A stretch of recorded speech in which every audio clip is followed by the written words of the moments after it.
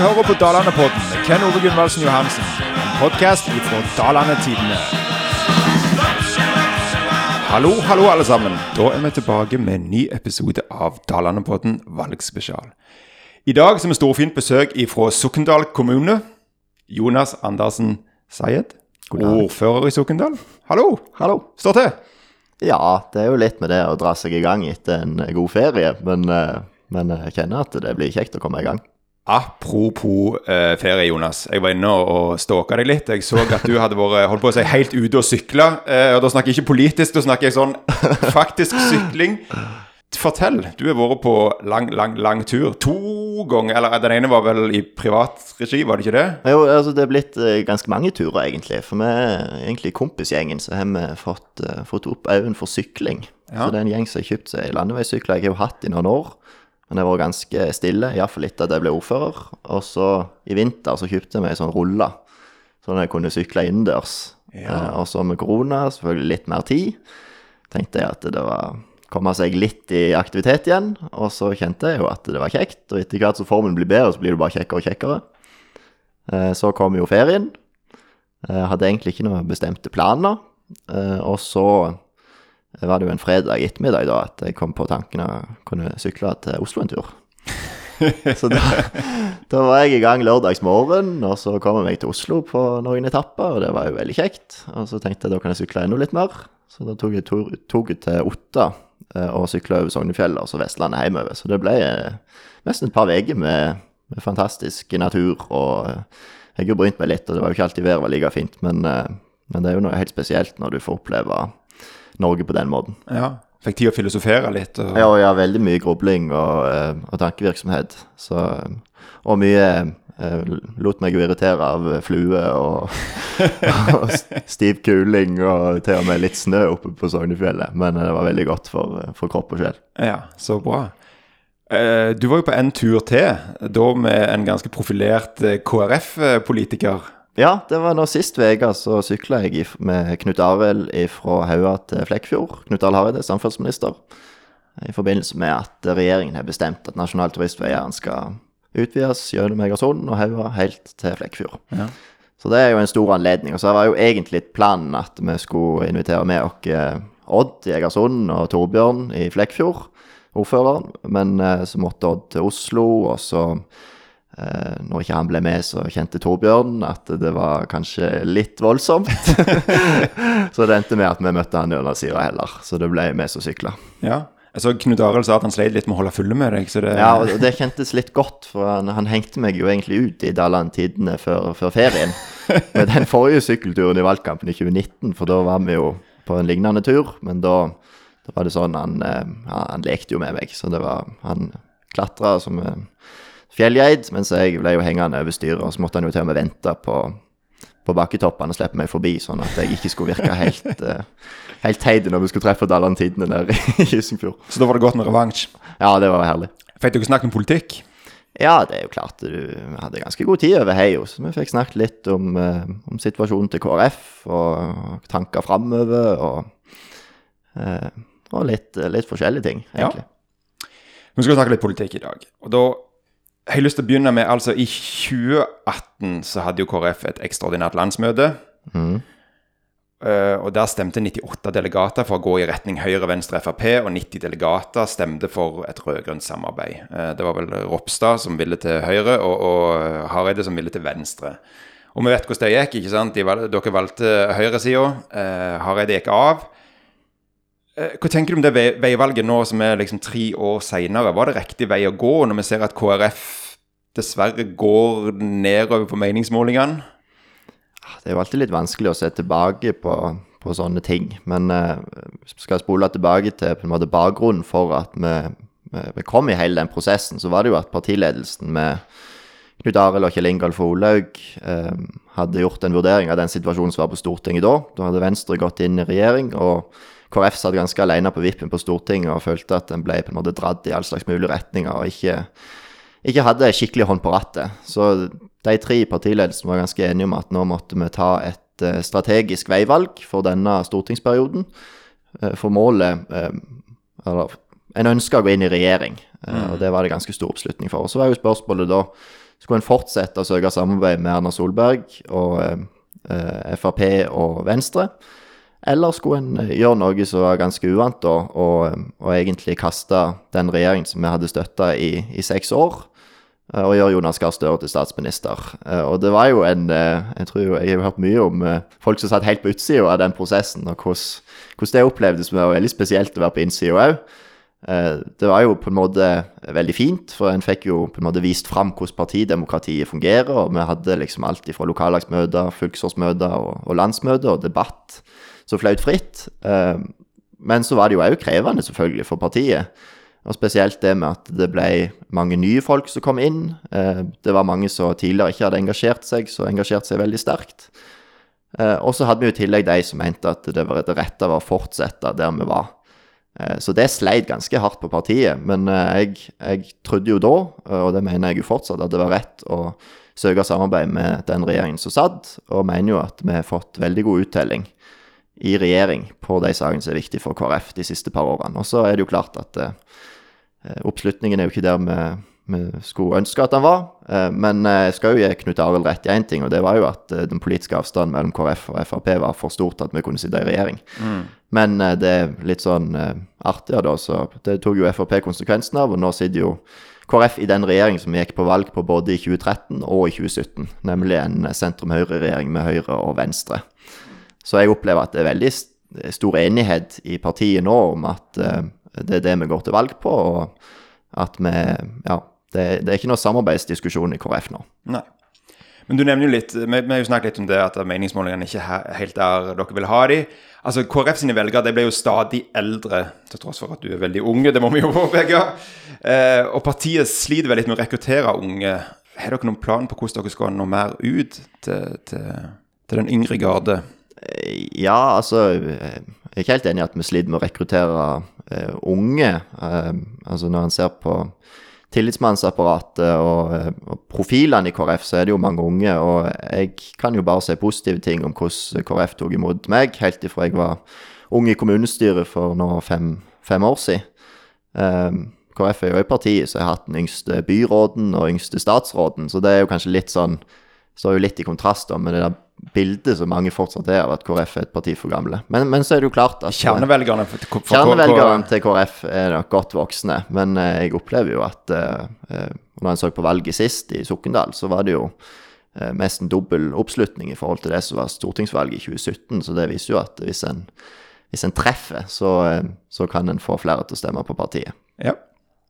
Og nå nevnte du Sokndal, ikke sant? Apropos Sokndal, distriktspolitikk. Jeg var inne og kikket litt på KrF sine hjemmesider, og der sto det ganske enkelt og kort: vi vil ha et taktskifte i distriktspolitikken. Kan du konkretisere litt hva dere mener med det, og gi gjerne noen eksempler for hvordan det kan være aktuelt for Dalane kommunen? Det er jo et stort spørsmål selvfølgelig, men altså jeg tenker jo at det er ikke helt svart sånn situasjonen er i Distrikts-Norge. Det blir jo sagt veldig mye fra spesielt Senterpartiet og andre at det er liksom det er rett før vi bare kan legge ned, men jeg opplever jo at det er ganske stor optimisme, i hvert fall i Sokndal og mange andre distriktskommuner, om at en ønsker en ser liksom næringslivet blomstre, og vi klarer faktisk å levere gode tjenester, også i distriktskommunene.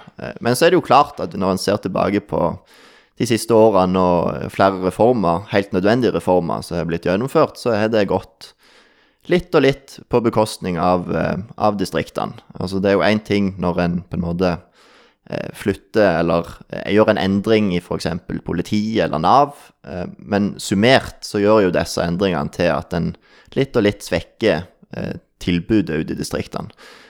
Og det er i hvert fall KrF opptatt av i det siste, og vi går jo veldig til valg på det at vi må, altså når en skal gjøre større reformer, så må det være liksom et eget vi må se liksom, en gjør skikkelige vurderinger på hvordan det slår ut for distriktene. Og så er vi jo veldig for at vi skal styrke kommunene enda mer. Kommuneøkonomien står ganske greit til. Altså, jeg tror de som var aktive lenge før jeg ble aktiv, mener at det var mye strammere enn det er nå. Men som kommunepolitiker så vil en alltid ønske mer penger. Det er en annen ting, og så er det jo klart samferdsel er kjempeviktig. Og når en snakker med bedrifter ute i distriktene, så er jo det ofte noe av det som blir trukket fram aller mest. Og der har jo KrF virkelig hatt et avtrykk nå i regjering med samferdselsministeren. Og noe av det første Knut Arild Hareide sa når han begynte, det var at nå har vi satset skikkelig på riksveiene og jernbane de siste årene. Samferdselsbudsjettet er jo mer enn doblet av denne regjeringen i forhold til den rødgrønne regjeringen. Men nå er det fylkesveiene sin tur. Og for Sokndal for eksempel så er vi bare fylkesveier. Så det at de trenger et løft, det er utrolig viktig for oss. Og nå i den nye nasjonale transportplanen så er det jo første gang at fylkesveiene er med. Og der har jo regjeringen nå lagt, jeg tror det er 16 milliarder i friske midler som skal gå til å ruste opp fylkesveinettet. Og hvis regjeringen får fortsette nå, så tror jeg jo det virkelig kommer til å merkes. Sammen med de virkelig store riksveiprosjektene og jernbaneprosjektene som en har fått gjort de siste årene. Apropos det der du sa med penger og at det står bra til, men at han alltid kunne trenge mer. Jeg var inne på NRK sin valgomat, det jeg gjorde med alle, og når jeg har forskjellige gjester fra forskjellige partier. Og en av påstandene der var kommunene skal ikke få lov til å kreve inn mer eiendomsskatt. Og dette vet jeg er noe folk i Dalane er opptatt av. Men her var KrF helt uenig. Hvor er KrF sitt standpunkt igjen konkretisere på eiendomsskatt? Hva var det påstanden? Påstanden var at kommunene ikke skal få lov til å kreve inn mer i eiendomsskatt. Og her var KrF uenig. Hvor mye mer skal de få lov å kreve inn? Da vil jeg tro en viser til de endringene som er blitt gjort de siste årene på eiendomsskatt på bolig- og fritidseiendommer. Der er det jo tidligere vært sånn at den maksimale satsen er 7 promille. Akkurat det samme som er på næringseiendommer. Og så er jo den blitt redusert til 5 eller 4 promille nå. Men det som er viktig for KrF, det er jo det lokale selvstyret. Jeg tror at lokalpolitikerne vet best hvordan en skal styre. Så i størst mulig grad så må beslutninger bli flyttet til kommunepolitikeren, hvis det er mulig. Og da tenker vi jo at eiendomsskatt er et av disse spørsmålene, så lokalpolitikerne er best egnet til å mene noe om. Så KrF sin mening der er at det skal ikke være stortingspolitikeren som eventuelt legger begrensninger i det. Det må være opp til lokalpolitikerne å bestemme. Ja. Og så er det jo ingen som er på en måte for eiendomsskatt. Det er jo et nødvendig onde. Ja, det er vanskelig. Jeg hadde jo håpet at vi kanskje skulle kunne redusert det enda litt mer i Sokndal, men det er klart, forventningene til velferdstilbudene blir jo bare større og større, og vi har jo store satsinger som vi ønsker å få gjennomført, men er det mange som utfordrer deg i Sokndal på det med eiendomsskatt? Ja, det kommer med jevne mellomrom, og jeg er jo et parti i kommunestyret, så jeg er veldig opptatt av dette. Men der vi nå, så tar vi vel inn ca. 4 millioner i eiendomsskatt på bolig- og fritidseiendommer, og jeg er vanskelig å se for at akkurat nå at vi skulle klart å toge vekk den inntekten. Men så det må være noe som skjer over flere år. Og eiendomsskatten på næring er vi jo helt avhengig av, spesielt på vindmøllen. Hadde det ikke vært for inntekten som vi får fra Tellenes vindpark på over 7 millioner, så hadde vi virkelig hatt en krevende økonomisk situasjon i Sokndal. Ja. Nok en påstand fra NRK sin valgomat. Den kristne kulturarven bør påvirke de politiske vedtakene vi gjør. Og her er KrF, ikke overraskende, helt enige. Men kan du konkretisere litt hva dere mener her? Altså, hvordan og i hvor stor grad skal den kristne kulturarven påvirke valgene? Ja, det var jo et veldig generelt spørsmål. Ja, men jeg føler KrF kanskje litt sånn diffuse på det, for det heter jo KrF, altså ja. Hvor... Nei, altså det grunnleggende der er jo at altså KrF er jo et parti som har sin ideologi, der vi henter noen verdier ifra Bibelen og den kristne kulturarven. Og det mest grunnleggende da, det er menneskeverd, nestekjærlighet og forvalteransvar. Og så er det jo hvordan en på en måte tar de egentlig verdiene og prinsippene og gjør det til konkret politikk. Og jeg tror jo at selv om vi lever i et mer og mer pluralistisk samfunn med færre som tror og alt sånn, så er det viktig for mange at vi likevel er tydelige på hva som er altså verdigrunnlaget til det samfunnet som vi har, og det er jo helt klart den kristen-humanistiske kulturarven. Altså der ser vi gjennomsyre store deler av samfunnet vårt. Og mange av de prinsippene på en måte så mange har toget til seg med liksom nestekjærlighet og ta vare på de mest sårbare, det kommer jo fra en plass. Og det var jo de kristne som var noen av de første som hadde sykehus og skoler og alt sånn. Så det at vi på en måte lufter fram det og er stolte av det, opplever jeg at det er mange som er enig i, selv om de selv ikke går i kirka så mye. Og det at vi faktisk har en kalender også, som er på en måte basert på den kulturarven, og det er mange som ikke vet hvorfor vi feirer påske og pinse og jul mesten, så er jo det, vi mener at det er noe vi skal lufte fram og være stolte av, og så har vi, sånn som kirkebyggene er jo en utrolig viktig del av altså identiteten i lokalsamfunnet. Ser bare kirka i Sokndal, selv om ikke alle går der hver søndag, så er jo det altså en sterk sånn identitetsmarkør. Og vi er jo stolte av kirka vår. Og så kan en jo dra det enda opp et nivå, og si at altså en av grunnene til at KrF er mitt parti, det er jo at vi har et så sterkt internasjonalt engasjement. Og det er jo også et kristent utgangspunkt, at vi skal ikke være oss selv nok, og at på en måte nestekjærligheten den går lenger enn svenskegrensen. Og det at vi nå i regjering har altså nå i 2020 så var jo bistand på nesten 40 milliarder, aldri vært så høyt, og det at vi ser resultater, der vi klarer å lufte mennesker ut av fattigdom, og at vi har en utviklingsminister som setter retning i bistandspolitikken, at det liksom ikke skal være de norske interessene som er lengst fremme, men at vi faktisk skal hjelpe mennesker ut av nød og fattigdom. Det er jo en kristen verdi.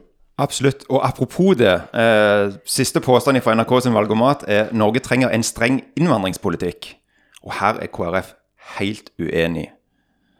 Igjen, nå har du jo sagt litt om det, men kan du bare konkretisere litt mer når dere er helt uenig i en streng innvandringspolitikk? Altså, vil dere slippe inn flere, eller hvordan? Ja, vi er jo for en rettferdig innvandringspolitikk, selvfølgelig, og det er jo klart at vi ser jo også de bekymringene som en har med måten hele flyktningstrømmene er, med at det er liksom menneskehandling og mye vondt som skjer, men allikevel må vi ikke underslå det ansvar som vi har som et av verdens beste land å bo i for mennesker på flukt. Og det er jeg jo også stolt av det en har fått til de siste årene. Altså det er jo rekordmange kvoteflyktninger som en tar imot, og dette er jo mennesker som FN har sagt har et beskyttelsesbehov. Og det har vi jo klart, selv om vi samarbeider med FrP. Og de 3000 kvoteflyktningene er jo 3 ganger mer enn det de rødgrønne klarte å ta imot. Så det er jo klart at vi er stolt av det, men vi har plass til enda flere, så vi går ut til valg på å ta imot enda flere. Ja, men ikke noen sånn tallfester som du er i... Ikke så jeg er i hovedet, men i hvert fall over 5000. Ja. Til slutt, jeg så akkurat du var i avisen. Det gjaldt et sånn fritidskort som Sokndal kommune med i en sånn prøveordning som jeg tror KrF skal ha en del av æren for. Kan du fortelle litt om det? Ja, det er jo en av de kjekke sakene som vi går på valg på, at altså KrF har jo alltid vært partiet for de som er opptatt av barnefamilier sin valgfrihet og styrke økonomien deres, og i regjeringen så har vi fått til altså først og fremst et historisk løft på barnetrygda. Det er jo noe mange partier har snakket om veldig lenge, men nå er det jo den økt med 7200 kroner for de yngste ungene mellom 0 og 6 år. Det er jo noe som merkes i økonomien for barnefamiliene. Og så var en litt kreativ i KrF for noen år siden, for en reiste til Island på studietur. Og der hadde de en ordning med et fritidskort der en fikk en sum med penger fra kommunen, som en kunne bruke på faste organiserte fritidsaktiviteter. Fordi en så hvor viktig det var for altså, inkludering, mestring, integrering. Gjelder dette alle holdt jeg på å si? Alle unger. Ja, så det en så på Island, det var blant annet at ungdomskriminaliteten gikk ned etter dette, og at den økte aktivitetsgraden av de barn og unge som var med i en fritidsaktivitet. Så da tok en med den ideen tilbake til Norge, og da var en ganske tett på regjeringsforhandlinger, så en klarte å få det inn i regjeringsplattformen at en skulle teste ut og gjennomføre dette i Norge. Så har KrF fått gjennomslag for at en skal ha testa dette ut, for det er jo klart at det er jo mange spørsmål om hvordan dette skal være i praksis, og hva skal være innenfor, og hva skal ikke være innenfor. Og der i Stortinget i vinter så ble Sokndal valgt ut som prøvekommune for dette. Så nå det neste året, dette halvåret og neste halvår, så kommer alle barn og ungdom mellom 6 og 18 år i Sokndal til å få 1000 kroner, så de kan bruke på faste organiserte fritidsaktiviteter. Så dette er ikke penger som en på en måte bare får, en må bruke det til å betale medlemsavgiften. Ja. Så vi jo veldig spent på hvordan dette kommer til å slå ut, hvor mange som kommer til å benytte seg av det, men jeg tror jo sånn uavhengig av dette, så jo det styrker økonomien til barnefamilier, vet at fritidsaktiviteter en stor utgiftspost, og kombinert med at den har mer målrettet ordninger, det har vi jo allerede i Sokndal, der hvis for eksempel utstyr, eller at den skal reise på Norway Cup, eller andre ting, så kan jo kommunen hjelpe med andre penger, men dette jo et helt universelt tiltak skal gjelde for alle. Hvis KrF får innflytelse etter valget, så jo tanken at det skal gjelde alle unger i hele landet. Veldig bra. Men nærmere ikke slutten, Jonas. Det var en veldig hyggelig samtale. Til slutt så skal du få ordet fritt. Fyr på med de beste argumentene du har for hvorfor Dalbuen skal stemme KrF 13. september. Ja. Det liksom hvor lang tid har du, sier Jonas? Ja, jeg tenker jo sånn for Dalane sin del så tror jeg at mange fornøyd med måten Norge blitt styrt på de siste 2 periodene. Vi har en regjering som skjønner Rogaland og Dalane. Vi har mange statsråder i regjering som har vært mange ganger i Dalane, så skjønner problemene vi her. Og jeg tror jo at hvis en får en ny regjering, så kommer det ikke til å bli det samme Rogalands og forståelsen, i hvert fall i første omgang. Og det klart for meg som ordfører, så det jo tenker jeg bruker i hvert fall det som et argument i seg selv, at det klart at jeg har ganske mange kontakter inn i den regjering som nå, og det blir jo brukt til å på en måte få vippa Dalane-saget i okker retning. Så det et selvstendig argument, men så tenker jeg jo at det valget som vi går inn i nå, det blir utrolig viktig for KrF. Som KrF-er så jeg jo selvfølgelig bekymret for at den ikke skal komme over sperregrensen. Målet selvfølgelig at regjeringen som sitter nå skal kunne fortsette, men det ser jo ikke akkurat så lyst ut på målingene, selv om jeg optimistisk, men det viktigste at den kommer seg over sperregrensen og har en sterk gruppe på Stortinget som kan sikre innflytelse for KrF de neste årene. Og der vil det være veldig stor forskjell på om en kommer over sperregrensen og får kanskje 8, 9, 10 stortingsrepresentanter, eller kommer under og får kanskje 3. Så jo KrF et parti så mange veldig uenige, men det jo mange som ganske nær KrF. Og så det kanskje noen enkeltsaker som gjør at en velger å ikke stemme på KrF likevel. Og da egentlig mitt budskap at altså, du finner ikke et parti som du enig med alle saker uansett, og KrF har alltid hatt det litt sånn krevende i og med at den den tette linken til Kristen-Norge. Og Kristen-Norge jo like mangfoldig nesten som samfunnet ellers, og det vil jo også gjøre at det mange saker som en ikke klarer å favne så bredt. Men nå det tiden for å stemme KrF, og på sitt beste så har jo KrF også vist at vi har gode løsninger som favner mye bredere enn bare Kristen-Norge. Og med de avtrykkene som vi har hatt i regjeringen de siste årene, så det ganske utrolig for et parti på 4%, så det jo egentlig bare å se fremover hvor mye vi kan få til på de neste årene. Så jeg tenker at nå tiden for samling rundt KrF, og hvis du i nærheten av å stemme KrF, ikke gjort det før, eller du har stemt tidligere og litt usikker, må du i hvert fall legge KrF-stemmeseddelen i valgurnen denne gangen. Tusen takk for at du stakk innom, og veldig hyggelig. Bare hyggelig. Så godt valg til neste gang.